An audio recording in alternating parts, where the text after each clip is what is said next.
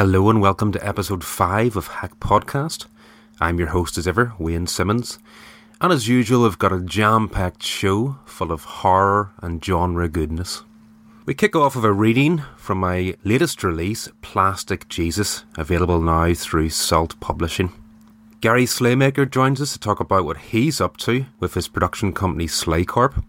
You may remember Gary from our first episode, when he came to talk about production he was doing for BBC Radio Wales on the Welsh horror scene.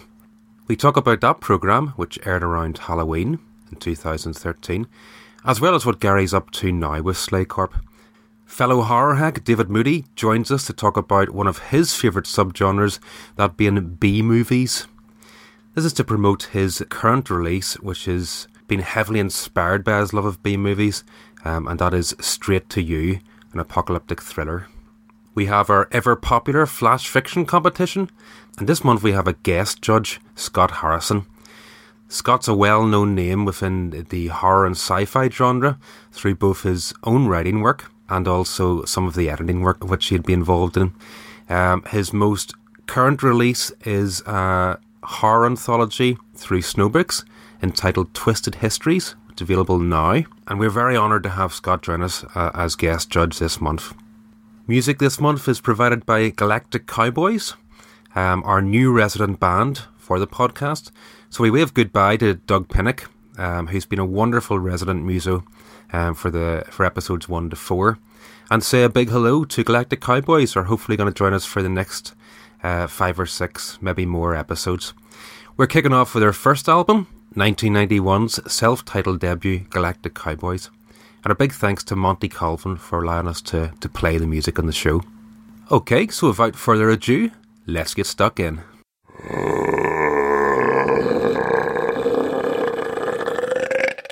Charles 7 was just closing up for the night when two faces appeared at the door of his tech repair shop. He recognised them both, a couple of yahoos named King and Kenny, mostly harmless save a little card swiping, easy money for little work. He was zoning, but that meant nothing. A tech hack like Charles was always zoning. He didn't even need a wiretap. 3 coils are permanently attached to his head, their plastic wires entangled within his dreads, jacked into his very brain. Charles unlocked the door of his cell, letting the 2 men in. The older Yahoo King threw a card across the counter. "Need it swiped, Charles? You good for it?" The VR was rocking. Charles could feel its doll run a hand through his hair. She is beautiful. A Latino girl wearing nothing but a short latex skirt, legs wrapped around his hips like 2 live snakes. An involuntary gasp escaped the tech hack's mouth. 2 yahoos looked at each other. "What is it?" King said. He pointed at the card. "Something wrong with it, bro?" Charles shook his head and smiled. The doll was loosening in his belt now, and he felt a slight tingle rise up his thighs. He lifted the card from the table, ran it through his fingers, and slid it into the tech bleed next to him. The keys of the device immediately lit up. Charles allowed one hand to reach under the counter, finding the doll's hair, working her as she gave him head. With the other hand, he began tapping various combinations of characters on the tech bleed keyboard, battling against a card's security. A small screen showed him the account details of the card. Charles read the name, Johnny Lyon. He is good with names. Didn't know this cat, though. Not that it mattered. Wouldn't be the first time he'd hacked one client as a job for another. Charles bled the card within minutes, but left it in the device until the VR ran its course. As the 2 men watched on, Charles raised his hand to his mouth, chewing his knuckle until the moment passed. Then he pulled the card from the tech and handed it to King. He wiped a little perspiration from his brow. "Sink the usual sum, including my fee," he said, still recovering. "Set up a temp account for you. It'll close within an hour or so. Be sure to grab the cash ASAP. Would it trace?" It was Kenny speaking. Charles suddenly felt a real bad vibe off the kid. "It's clean. Once the cash drains from the temp account, it'll bleed the trace automatically. Little bit of viral wizardry that I created. Don't ask." He wasn't going to, King said. He reached his hand across the counter. "Charles, pleasure as always." The bag around his shoulder shifted as King's hand extended, a sizable package slipping from its open zip and landing on the floor. Charles peered over the counter. The package had split, brown dust spilling out. King stopped to sweep the dust into his hands. Kenny fallen to his knees to help. "You boys dealing?" Charles asked. King looked up. "Might be. Want some?" Jesus, King, how many people are we going to tell? Kenny protested. Charles shook his head. Don't do drugs. Never have. King laughed. Says a man with 3 wires in his head. Charlie boy, you're every bit as hooked at that shit. He swung his hand, pointing out the many pieces of tech hanging from the ceiling of Charles's shop. As any junkie I've ever met, so don't go preaching to me, Padre. That be all today, boys? Sure is, but we'll see you again, Charlie boy. You can bet on it. Can't wait, Charles said. King moved towards the door, paused, looking back at Charles. And go easy on that VR shit, he said. Can't be good for you. Kenny pulled at King's sleeve. Come on, he said. And shut the fuck up, would you? Yeah, thought Charles. Shut the fuck up.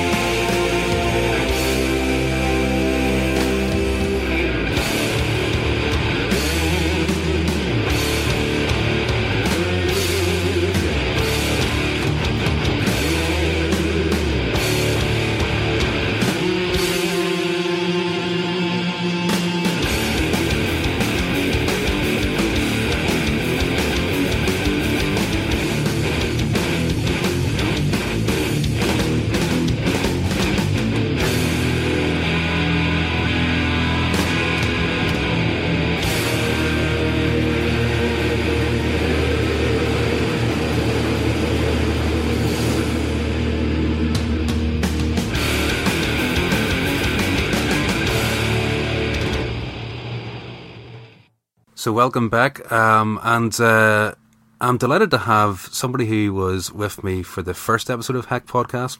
That is Gary Slaymaker. Gary's here to join us to chat about some of the things he's up to now. We were out having a drink in Witherspoon's establishment. Witherspoon's Brewery, maybe, Gary? Yeah. And we were chatting about some of the things that I'm hoping Gary can be involved with for Cardiff this year. And we're very excited about that, but we're not going to reveal anything of that tonight. What I do want to talk about, though, is Gary's production company, Slaycorp, and what he's been up to since. So, Gary, welcome to Hack Podcast. Thanks very much, Wayne. Lovely to be here. Gary, last time we were chatting to you, it was again in the eve of Cardiff 2013. Yeah. You were talking about some of the things that your production company, Slaycorp, has been up to, and you were just about to go live with a show on the Welsh horror scene. Yes. A couple of weeks after I chatted to you, I think the Welsh language version went out. Yeah. So do you want to tell us a little bit about that? So it was a programme about the Welsh horror scene in general. It was called Welsh Horror A New Dawn. It aired, I think, Halloween, was it, on Radio Wales? The Welsh language one went out on Halloween itself. But mid-afternoon on a Thursday, which isn't exactly the scariest time of day. Yeah. Especially mid-afternoon as well. A lot of old biddies sat around the radio in Welsh, the Welsh parts of the country, so they'd have had a shock. But it was fairly calm. The Welsh language version looked at the growth in popularity of horror in the last 5 to 10 years in Wales. Right. Even in the Welsh language, there's authors who are now turning to write horror stories. Yeah.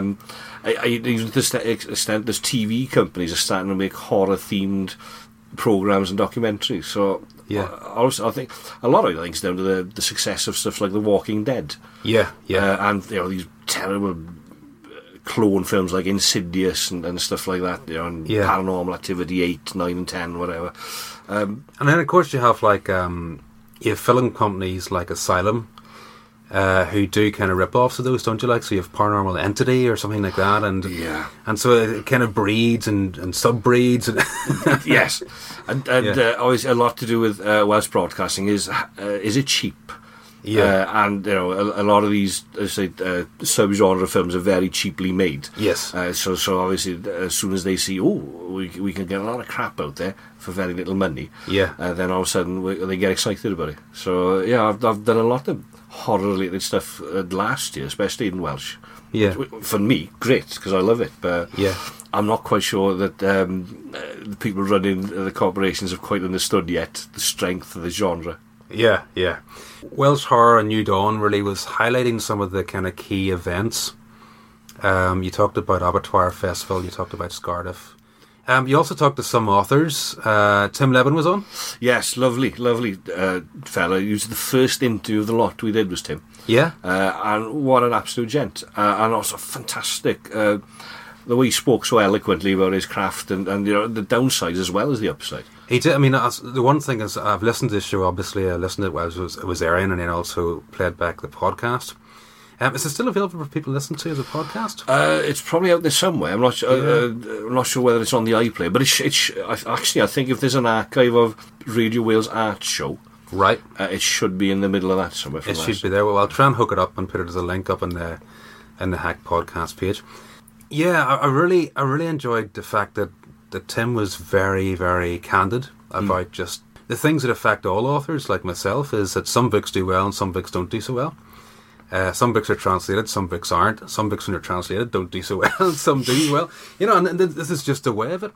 So it was really refreshing to hear. And if anyone's listening out there, Tim's just released, just to give him a bit of pimpage, because we talked about him, obviously.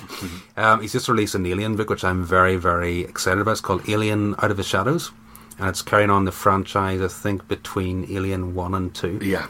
So I'm really excited to read that. Who else did you talk about, or talk to as part of the programme? You talked to me. Yes, which was a highlight, obviously. Absolutely. We almost said we might as well finish here. There's no point going to Aberystwyth. Who the hell wants to go to Aberystwyth anyway? But it was strange that the whole programme was meant to be based around Abertoir, because it was because BBC Radio Wales told us they'd been wanting to do something about Abertoir for the last couple of years. And we just happened to walk in with the programme that they thought was perfect for it. And tell us a little bit about Abertoir, because I'm a blow-in around these parts. I know of Abertoir. I haven't had a chance to attend it yet. But for people out there maybe who aren't Welsh or don't really know the film circuit, what is Abertoir? What makes it different from other festivals? It's a 4 or 5 day horror film festival held up in Aberystwyth, November each year. Run by fans, absolute fans, for fans. And you know, all day they use the Aberystwyth Arts Centre. They're allowed permission for the whole week to take over the main screen. And it's just a matter of showing horror films back to back. Some are old classics, some cult classics from the 60s and 70s. But there's always new stuff as well. So you get the chance to see films there that are going to be big, maybe in a year or 2 years' time. So very well renowned. And I think the thing that I took away from the programme you did was that it gets the same people going back year after year because they love it, and it's developed this kind of diehard community of horror fans. Yes, you know, it was the thing we found that you chatted to people. How long have you been coming to Abertoir then? Last 4 years, last 3 years. You know, and they felt like a family. Yes. They even acted like a family, dysfunctional one perhaps at times, but but it was great. I mean, the trouble was I've been trying to get to Abertoir for the last 3 years, but work always got in the way. So finally, the work was to go to Abertoir. Excellent. Sadly, we were only there for 2 days because we had to rush back to Cardiff in order to edit the programme to put it out for broadcast. So I said, well, next year, bugger it, I'm going for the whole 5 days. So this year, I'm taking, that'll be my holiday this year. Some people go to the Bahamas, some people go to Mallorca, Aberystwyth in the pissing rain in November. That'll be it for me this year. I might join you actually for it. I think James Plum, another Cardiff horror fan, was talking about going up, so maybe we'll make a bit of a day of it. Absolutely. So who else did you talk to in the programme? You talked to Rodri Jones? Yes, that was interesting because he's one of the new breed of filmmakers now. That's another thing as well. You know, if the Abertoir people are a family, there's this really strong community of horror filmmakers across South Wales, and they all kind of know each other and all help each other out. So you got the likes of James Plum, Chris Crow, based in Cardiff, and Rodri Jones. In a way, he's the new kid on the block, but he's made a film, Valley of the Demon. Or he's finishing it off now. That's right. And you look at the trailer and you think there's nothing new kid about this guy at all. You know, he knows the genre inside out. He's got all the licks up there on screen. And you know it's a small budget, but it's all there on the screen, as they say. It is, and it's like to me, looking at the trailer to Valley of the Demon, it's a love letter to all those 80s and 70s slashers, isn't it? Like, you know? So really looking forward to that, and that's one. Rodri's going to be joining us to Cardiff this year again. We're really excited about that, as is James. So you didn't get a chance to talk to James? Yes, we did. We caught up with him because James is one of the people we were after as one of the new faces, I suppose, of Welsh horror films. But we found out that he wouldn't be in Abertoir, or if he was, it would be at the weekend when we couldn't make it. So we happened to bump into him in Cardiff, and, that's right, and he was brilliant. He gave us his time, and when I said, listen, do you mind if we pretend that we're in Abertoir? I said, no, it's not. And he was brilliant because he played along with the game. But the answers he gave were the answers I wanted to the questions I'd have asked him wherever we were. And he was brilliant. He really spoke well. And he's done wonderful things with again with a fairly modest budget. Not only in terms of making good films, but also getting them to market. So we're hoping James is going to maybe share a little bit of his knowledge and know-how at Cardiff as part of a workshop. And I'm just trying to think of other people you were talking to as part of that programme.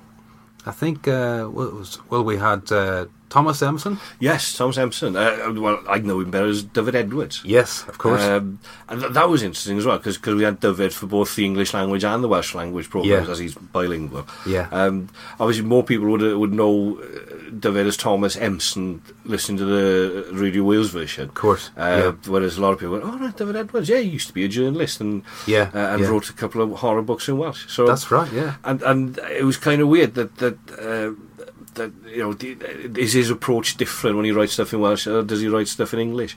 I even asked him, is Thomas Empson separate from David Edwards? I loved his reply to that. He kind of talked about Thomas Empson not really existing apart from being a horror writer, and that being the difference, because Dov Edwards does all these different things as well.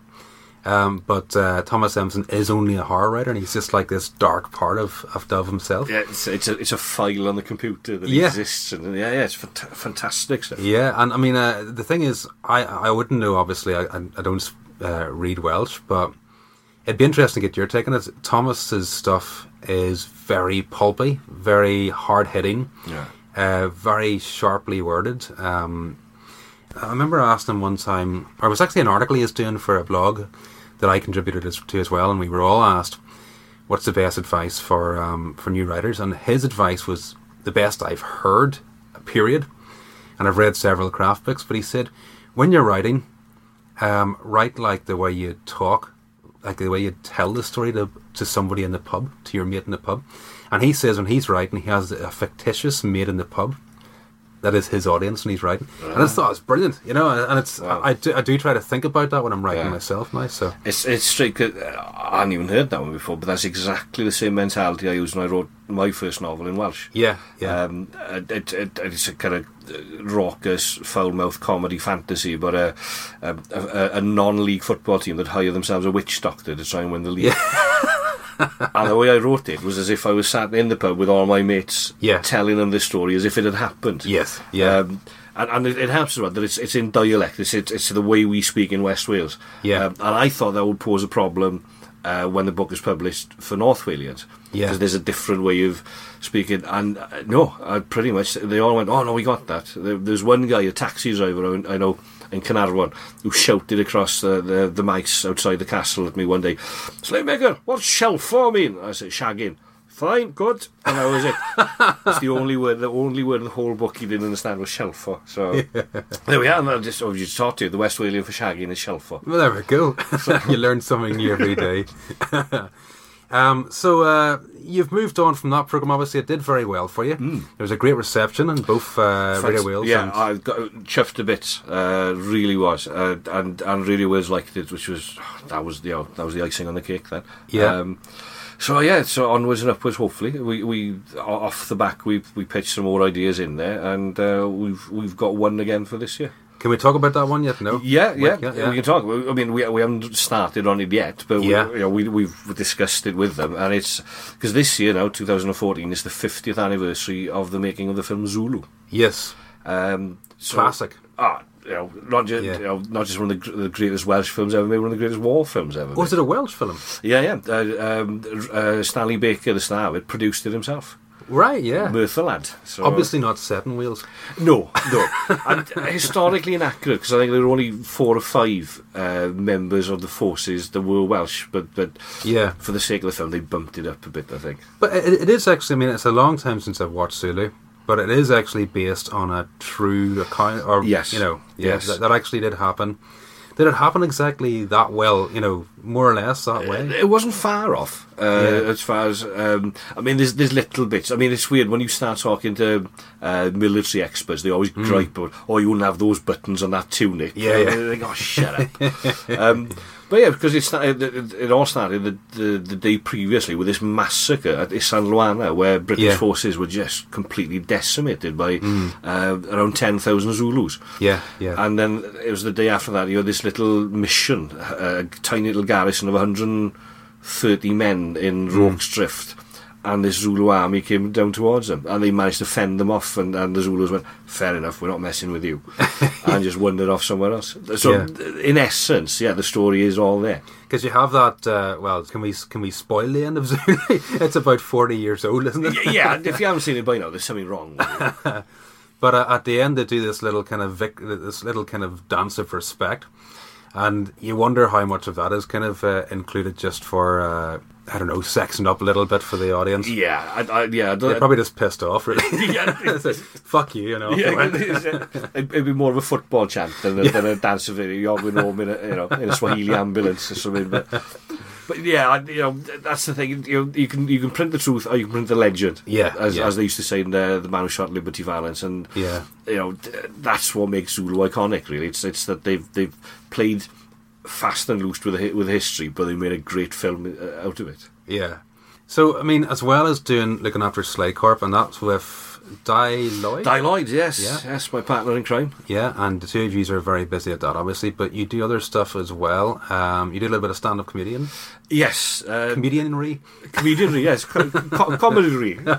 Yeah, that's, well, it pays the bills, as they say, And it's an outlet as well, because, if you're working on TV or radio, you can't F and Jeff as much as you'd like to, obviously. So, yes. I mean, not that I'm trying to say I'm filthy, but I naturally talk like a docker. I have a potty mouth, and stand-up comedy is a great way of getting it into my system. Yeah. But then you marry it with material that tries not to. Well, it's not that I'm not trying to cause offence. It's just the stuff I talk about. It's just my life. So yeah, it's as idiotic as you want it to be. So yeah, it's weird because my mother goes, "Oh yeah, I like the stories. Do you have to swear?" There we are. So I mean, in terms of the radio work, you do also a slot on a Thursday. Is that right? Thursday afternoon on BBC Radio Wales on the Larry Sean show, 2:00ish. So it's film review of the week, and usually where the fun starts is it's tied into whatever the film review is. I'll give a top 5 of certain films. This week now I was in. I was reviewing Monuments Men, the new George Clooney film. Yeah. So just for the sheer hell of it, I thought, right, we'll do a top 5 men on a mission movie, because technically Monuments Men is men on a mission. So yeah, and it's great because I'll usually, if I know way in advance, I'll put out on Twitter what I've got in mind, and then quite often people will chip in their own ideas, which is brilliant. And sometimes they go, I hadn't even thought about that, and sometimes it'll end up on the top 5 list then. So what's your top 5 men with a mission? I don't remember the first one, and I think it's the film that people tend to think of the phrase to go with it is The Dirty Dozen. Oh, hell yeah. Yeah, it's the classic example. Yeah. So that was number 5. Number 4, Blade 2. Yeah. Guillermo del Toro. I mean, I enjoy Blade, but Blade 2 just lifts it to a different level. It was very old school, wasn't it? That kind of idea of bringing a team together and then let's go on. And you get introduced to each of the members of the team, and they all had like their baggage, and then it all came back to bite them in the ass, of course. And the best thing about it, because Blade himself is an anti-hero in a way, and so the people under him are a bunch of bastards, but they're all hunting an even bigger bunch of bastards. so there's not a single redeeming person in there, but you're going go Blade. And I think, as I remember, you had some great glorious death scenes as well, like kind of spectacular. And who knew Luke Goss from Bros could act? Fuck yeah, that's right. He was in it, wasn't he? He was the bad guy, wasn't he? He was there, yeah. Yeah. Ah, that's right. So it's a winner. I've always had a lot of time for Blade 2. Blade Trinity, I can go and stick it up his own ass. It wasn't the George best, was it, like? No. Dreadful. So that's number 4, isn't it? 5, yeah. What do we have? 3. Trying to remember them all now. What was number 3? Oh, Lord of the Rings trilogy. Oh, right, okay. No, I had to point out this was... Boy with a mission? Well, small men on a mission. And a wizard. And Sean Bean. Hey up, is that Hobbit? Yeah. You're right. Because I've come to love the Lord of the Rings trilogy over the years. Because the books that were hippie shit. Yeah, never been asked reading them myself, to be honest. And I still remember, I actually fell asleep during the first episode when I saw it the day it opened. 45 minutes I was asleep and woke up and thought, I haven't missed any bit of plot here at all. It got better. The second one was better. Too many endings on the final part. Oh yeah, I got bored after the end of the first one. To be honest, it was enough for me. It was an innings and a half. But it was because I watched all 9 hours, and then the idiot me went out and bought the extended versions on TV. Oh, that's right. Yeah. Which made sense. I was like, oh right, so that's who that guy is. And over the years, I've gone, it is a pretty impressive feat getting these 3 films together. It is. Well, it does look great. Like, it still looks great even today, you know. Yeah, but I mean, who'd have thought Peter Jackson would give us Brain Dead? I know. And then Lord of the Rings? I know. What the fuck? It is, I'm kicking ass for Jesus. Who would have thought the guy who gave you that line was going to come out and just make, hippies and dwarves and elves just wonderful. It's really strange, but fair play to him. Oh, yeah. But then, you could see he was heading down that road. I mean, The Frighteners was getting closer into fantasy territory with Heavenly Creatures with Kate Winslet. That was heading that way. So, the one I'm a bit disappointed, because once he'd finished Lord of the Rings, he said, someone asked him what his next project's going to be, and he said, he was thinking of remaking The Dam Busters. Oh, that I'd love to see, but obviously The Hobbit pays better. So, where will he go next? So you're at number 2? Number 2, Ghostbusters. Of course. Yeah. And again, there was a couple of friends of mine threw that one in. I thought, well, yeah, they are men on a mission. Yeah, very much so. And it's the great Bill Murray. It's the one... I'm a huge Bill Murray fan, and the man can do no wrong when it comes to comedy on screen. It's the one thing I was a bit disappointed with Monuments Men. They almost the underused Bill Murray. Right. When you've got a man that talented, surely you give him more screen time in a way. You know. Favourite Bill Murray film for me is Lost in Translation. That is a belter. It's really good. He's one of those guys who just plays himself, doesn't he? You know. Yeah. And can do it. And I mean, we have his cameo in Zombieland, which was absolutely terrific. Yes. That's just a work of genius. As possibly the finest uncredited cameo role ever. Yeah. What about Bob? That's a belter with him as well. Meatballs, one of his, and Stripes, the early stuff. There's a really good one called Where the Buffalo Roam, where he basically plays Hunter S. Thompson. Before Johnny Depp turned the character around for Fear and Loathing, Bill Murray did it first.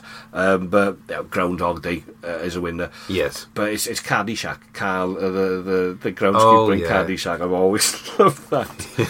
He just cracks me up. He's just funny man. He is. Yeah, he definitely is. So we're on the number 1 top slot. That's top slot. I mean, this one I kind of cheated because Larry asked me this afternoon. Well, all these people voted for this. No, one person. But he's the man making the list. So, 1953, black and white French film, subtitled obviously, called The Wages of Fear.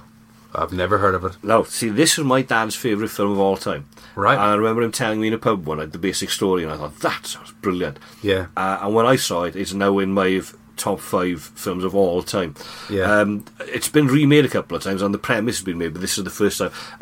It starts off in a tiny village in South America where you've got a crew of disparate and desperate guys live in there with no money and no chance of getting out, just wasting their lives away, and then they hear that there's a fire in an oil well 300 miles down the road, and the oil company are looking for guys to drive lorries full of dynamite across 300 miles of treacherous jungle to blow the fires out. The trouble is the dynamite is old, and when dynamite gets old, it starts sweating, and it sweats nitroglycerin. So I'm guessing that's not good. No. So if you've seen any clips of films with nitroglycerin, it's one of those. It's like a little drop of whatever looks like water, but you throw it on the floor. And oh, right, yeah. So these guys have got to go as fast as they can to get to the wells over rough terrain, but not that fast in case the dynamite starts clanking together, because boom. It is white knuckle, edgy thriller at its finest. It is. Wow. Considering it's that old, 1953 and black and white, it is just relentless. Because the first 45 minutes of the film is spent, you just get to know these characters. Yeah. So by the time they go on the journey, you actually feel for them. That oh my God, I don't want him to die. Unbelievably good. But that was the great thing about those old men with a mission films. They always had, likes of Dirty Dozen, classic there you mentioned. You've got the huge cast, and a lot of the investment of the viewer is like, well, who's going to make it and who's going to cop it? Yeah. Is Kojak going to make it? Is Roger Moore going to be in there? So you've all that kind of stuff. Where Eagles Dare's another one. Yeah, absolutely. That was Kelly's Heroes. We had Guns of Navarone, the Wild Geese. I mean, it would have been easier to make a top 20. Yeah. But I had to whittle it down and make it interesting. To put in different kinds of men on a mission movie. Yeah, because it would have been easy to do just World War II men on a mission films. Oh, well, of course, yeah. Inglourious Basterds would have been in there. That's right. Yeah. So. And then, I mean, like a big part of my childhood was the 3 Clint Eastwood films, the Man with No Name trilogy. Yeah. Good, the Bad, the Ugly, Fistful of Dollars, and a few dollars more. Yeah.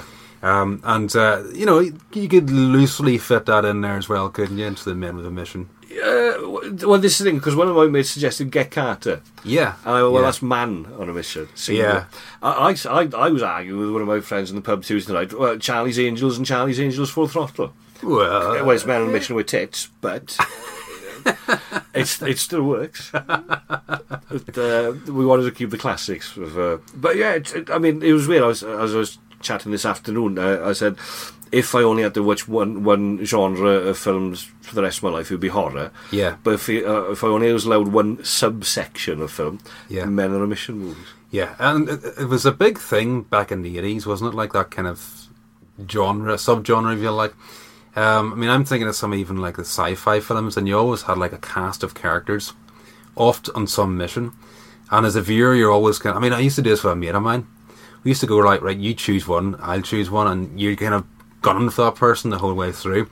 And, you know, the winning person is a person whose character's still left alive at the end. Yeah. And it just made it a more entertaining watch. That's because there was sea-based ones. There was Virus, Deep Star 6, even Deep Blue Sea in a way. Yes. Because it's this big gang of people. And it's like, yeah. I'm putting my money on him. That's it. Yeah. Basically, that was it. Like, and it's just like you put your money in your horse, and hopefully they got in. It's a good way of getting through shit films as well. Yeah. If you turn it into a drinking game, it'd be even better. Yeah. Because I mean, you could put even just going like Predator, Men with a Mission. Yeah, definitely. Yeah. Commando, anything where somebody's brother has been killed by another person. Well, it becomes Man of a Mission then, doesn't it? It's either Vengeance Fueled or it's like Let's Get Hitler. Yeah. It's either or, in a way. Well, apparently there's one on the way out this year, because I was filming an item about war films for a programme on S4C yesterday. Yeah. It's called I Killed Adolf Hitler. And the premise is the question: what if you could travel back in time and kill Adolf Hitler? And that's all I know. I have no idea who's directing, no idea who the cast are. But as soon as I saw the title, I'll watch that. Yeah, probably be dreadful, but I'll watch it. Oh God, I'd imagine it will be pretty poor. Like, unless Martin Lawrence and Will Ferrell are in it together, then I won't watch it at all. So. Not a fan of Will Ferrell. I don't get him. I don't get him either. Yeah. Anchorman and all that can't handle it all. Really.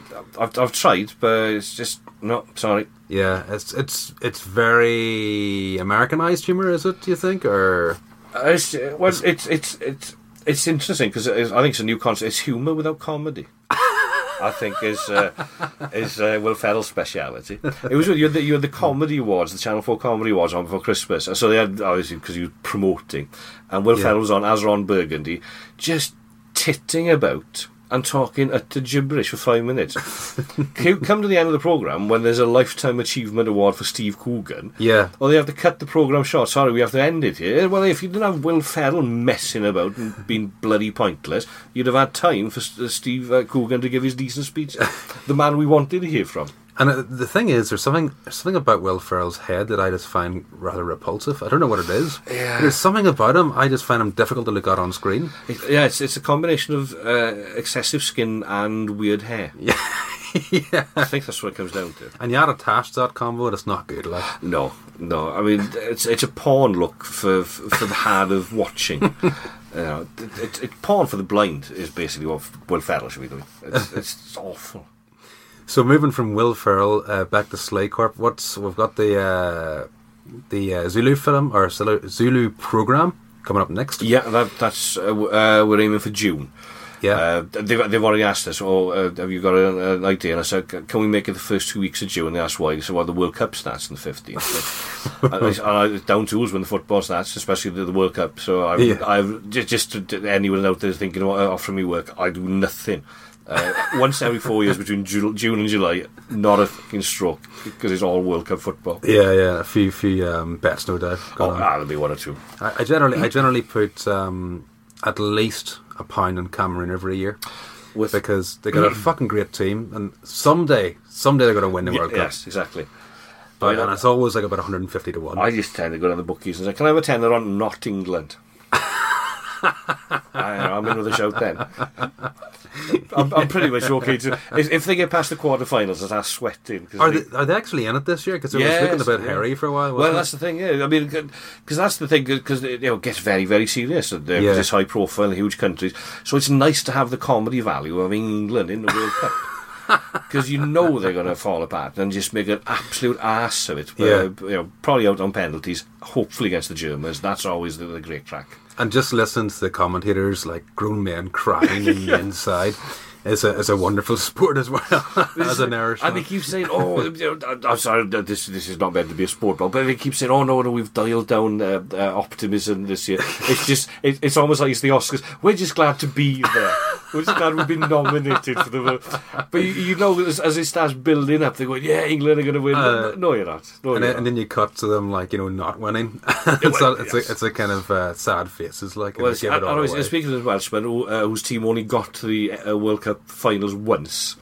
That's not a problem at all. We're used to being losers. It doesn't bother me at all. But it's just watching England getting so excited and then stuffing it up spectacularly. Yeah, that's what makes the World Cup for me. Well, Northern Ireland. I think the last time they were in the World Cup was 1982, Spain. I think. But all I remember watching as a kid was Pat Jennings, who was a goalkeeper. With the biggest hands in the world, apparently. Working his ass off at that goalpost, like trying to catch everything and spun in his direction. And there's a lot coming at him. Like, that's the thing, isn't it? It's a terrible thing when the man of the match is a goalkeeper. Because it hasn't been a good day. Like it's always the way, because Northern Ireland, he was either brilliant up front with George Best or brilliant in the back with Pat Jennings. That's it. Nothing in the middle. No. Okay, well, Gary, thank you very much for coming and joining us, and hopefully we'll have you back at Hack to do more stuff. So, anything like to say in terms of websites or anything like that, the show? Or I can't think of it. I said, comes June, the Zulu programme will be out. I say it's an authored piece, as Radio Wales call it, because it's not just the anniversary of the film. It's about the fact that it's the first film that my dad and I went to see together. Yes. So it's about that connection between fathers and sons, and it's all about, really, it's about the films that brought us together. So and I'm trying to aim it to get out. It's mid-June because the Sunday the 15th is Father's Day. So maximising the heartstring puller. Yeah, no, that'll be really good. I mean, I think everybody has their films that they've watched with their father, like, isn't it? Yeah. To sit down. For me, it is those Man of No Name films, But no, it's great. So thanks again for coming and joining us. And watch this space in terms of Gary's involvement with Cardiff. I'm very excited about that. We'll have you back on the show before we know it. Cheers, mate.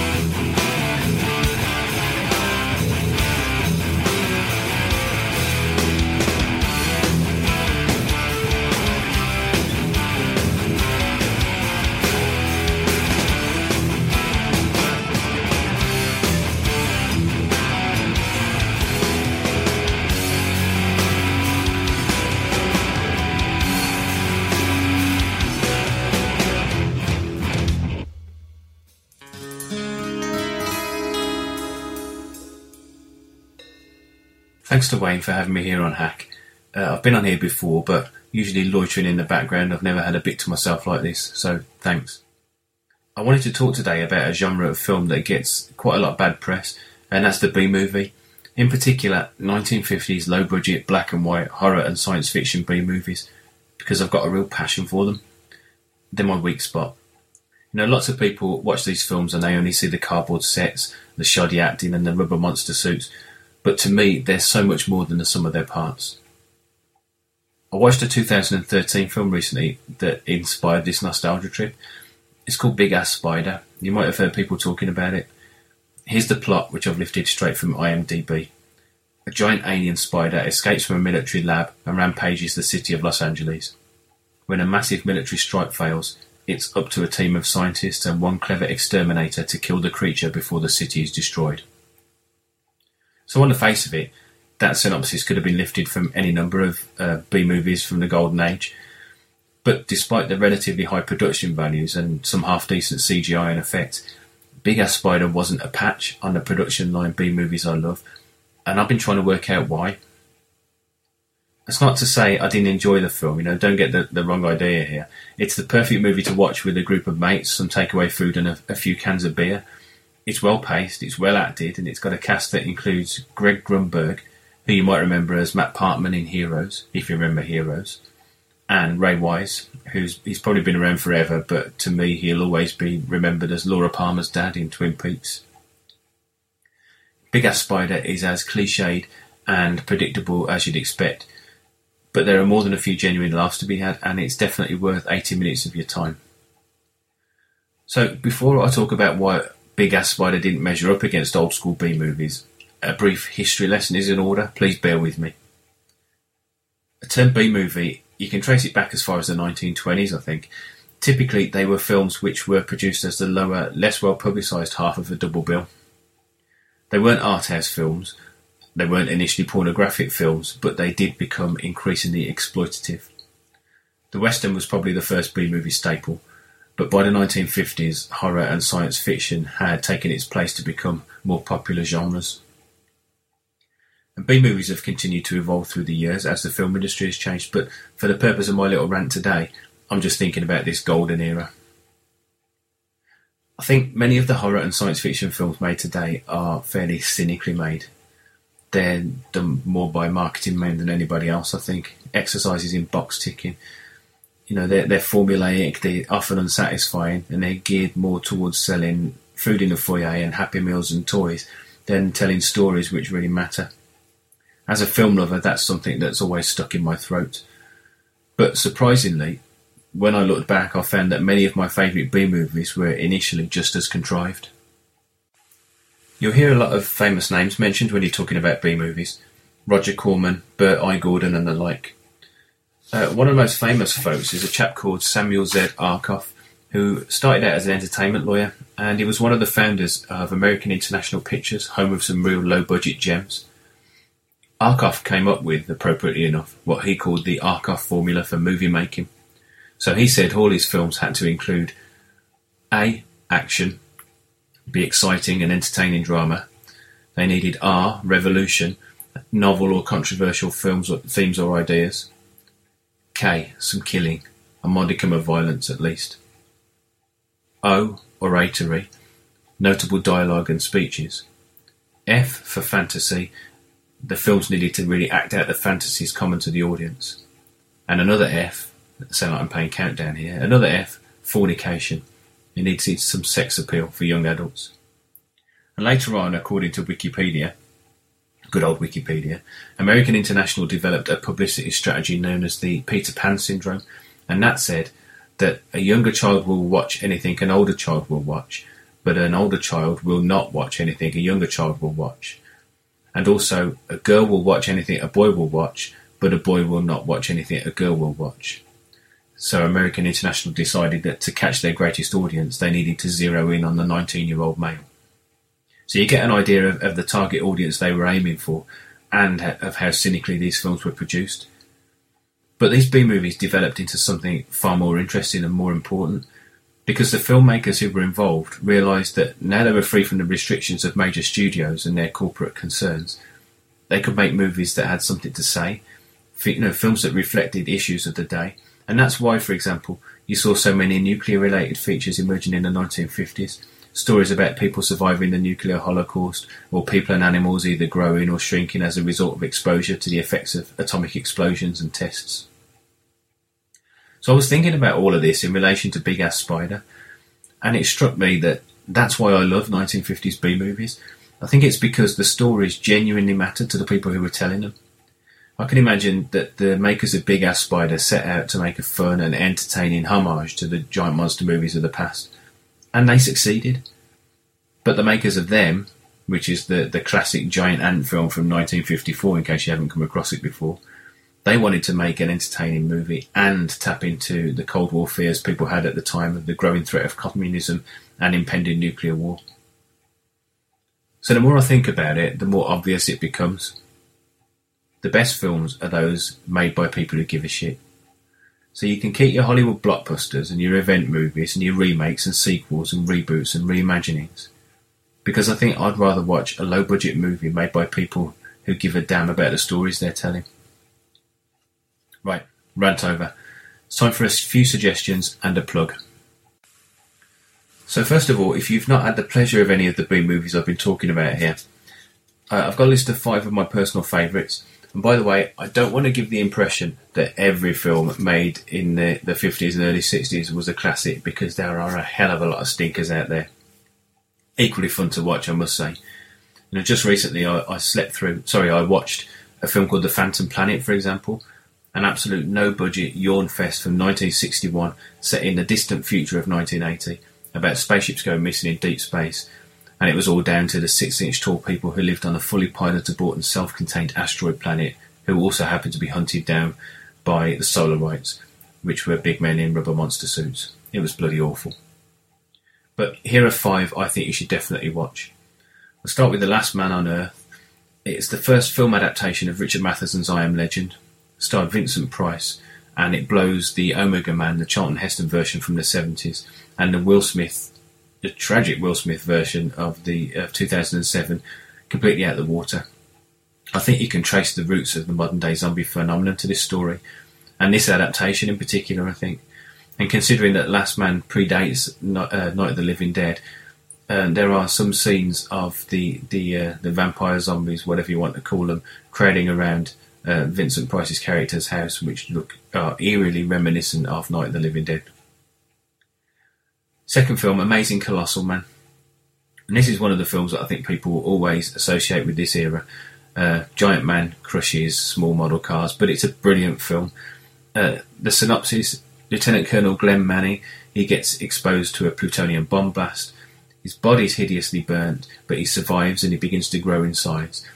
But as his body grows, his heart and circulatory system can't keep up, and he loses his mind, gets to 50 foot tall, and wreaks havoc upon Las Vegas. Brilliant. The next one, Day the World Ended. It's just a post-Holocaust classic, this one for me. In a post-apocalyptic world, 7 disparate people end up in a protected valley in the home of a survivalist and his requisite beautiful daughter, and all the expected infighting ensues, and at the same time the survivors come under attack from rubber-suited mutants roaming the wasteland. Brilliant. Fourth film, Them, which I've already mentioned. Really, you just need the synopsis to know how good this is. The earliest atomic test in New Mexico caused common ants to mutate into giant man-eating monsters that threaten civilization. Brilliant film. And the fifth one on the list, The Incredible Shrinking Man. It's a film which, on the face of it, is so open to parody. It's so close to being comical. He gets chased by a cat. He lives in a doll's house. In fact, I think in the early 1980s, they did make a pastiche of this, The Incredible Shrinking Man. But The Incredible Shrinking Man is a really chilling film, and you watch it and you won't forget the last few scenes, I can assure you. So it's another classic from the pen of Richard Matheson. And the synopsis is very simple. Scott Carey starts to shrink because he's been exposed to a combination of radiation and insecticide, and medical science, again, as it always is powerless to help him. But these are all wonderful films, they really are, and they're made with a real purpose.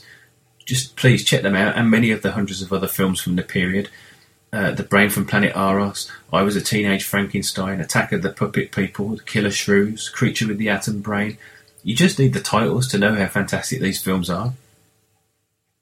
Right, I'm going to shut up. I'm just going to finish off with a quick plug, because another reason for my renewed passion for B-movies is I've just released a new novel, and in many ways it's a homage to these films, the films I love. It's called Straight to You, and it came out on Valentine's Day, which was the perfect day for a bit of doom-laden apocalyptic romance. The story really harkens back to B-movie days. It's quite simple, and here's the synopsis for you. The sun is dying, the temperature around the world is rising by the hour, and there's no sign of any respite. Inevitably, it's not going to be long before all life on Earth is extinguished. We might have weeks, we might have days, but we may only have hours. Society's crumbling, the burning world is rapidly descending into chaos. Stephen Johnson's wife is hundreds of miles away, and all that matters is reaching her before the end. He has to act now, no time to stop and think, because every second is precious and tomorrow is too late. You can find out more about the book, about my other works, and about me in general at www.davidmoody.net, or you can find me on Facebook at facebook.com/DavidMoodyAuthor, and on Twitter at David J. Moody. So thanks again to Wayne for inviting me on the show. Please do yourself a favour and check out some of those classic films I've mentioned, even Big Ass Spider.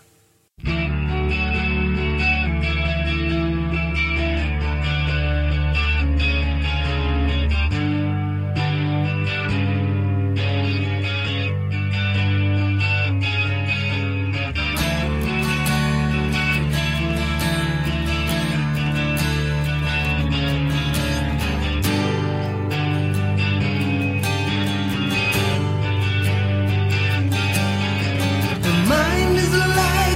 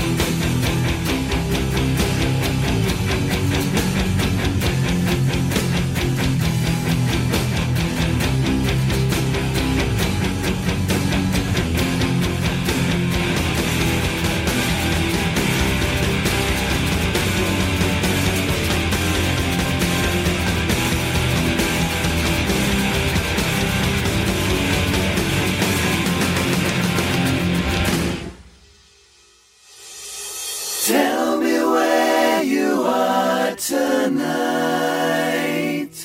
Okay, a huge thanks to everyone for entering February's Flash Fiction competition. Try saying that when you're drunk. We've had so many fantastic entries that it's been really difficult to choose just 3. I mean, really awesome stories, guys. Anyway, as you all know, the word you all had to use in your 50 words max stories was furnace. As long as they didn't go over that word count and you placed that word in your story somewhere, the rest was entirely up to you. Okay, so without further ado, let's get started. In at number 3, we have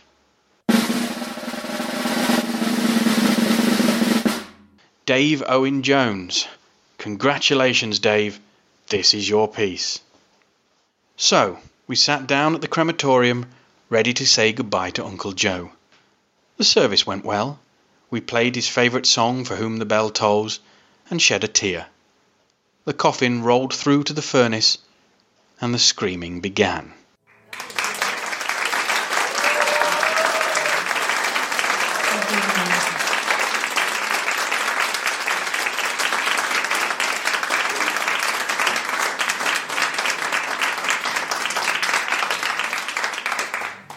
That's a great little story there, Dave. Absolutely dripping with nastiness. Reminded me of an episode of the old Hammer House of Horror series from early 80s. Absolutely loved it. Okay. In at our number 2 spot, we have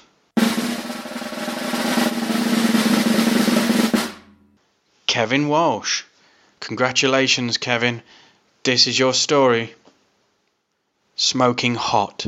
All the guys wanted her. I asked and she giggled.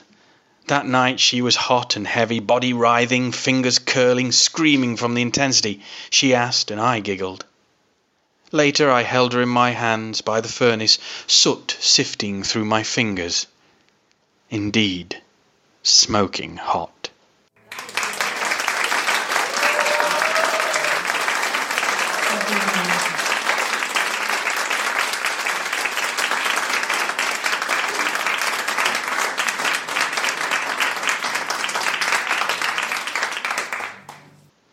That really sent shivers down my spine. There is so much about that story, Kevin, that is so very wrong.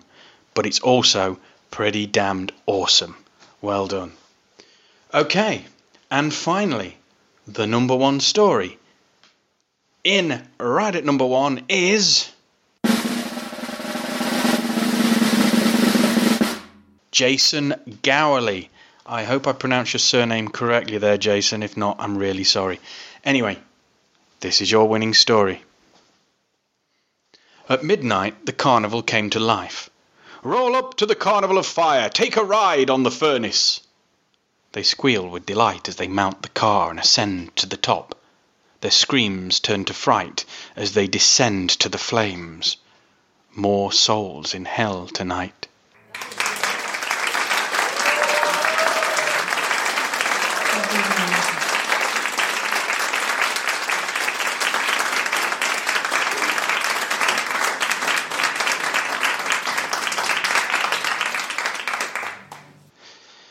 Now, you know when a story's good, when you can actually hear the music of the fairground as you read it, and you can smell the onions frying in a hot dog stall somewhere behind the rides.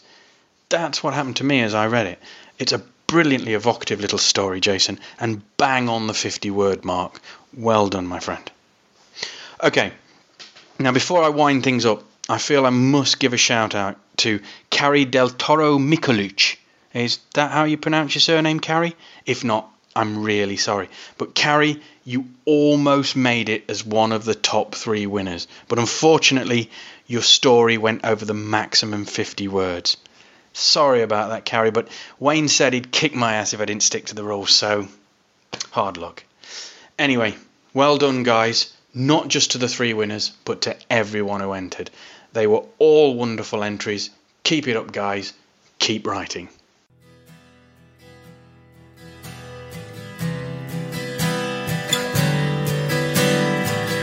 3 o'clock in the morning, voice inside my head, I'm wide awake I should be sleeping. Voice alive or dead. Someone screaming out a warning.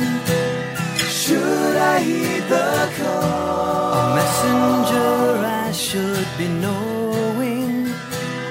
Voice inside my head. Made it through another year, crying yet another tear. Pondering the endless questions of life. My undivided attention. Voice returns again. The pressure builds, I feel the tension. Voice inside my head. What should I do with all you've given? Discern the ring of truth. I'm not the kind to be so driven. The choice is up. I made it to another year, crying yet another tear. Pondering the endless questions of life. Made it through another year, crying yet another tear. Pondering the things I dream in the night. You know just what to say. You know just what to say.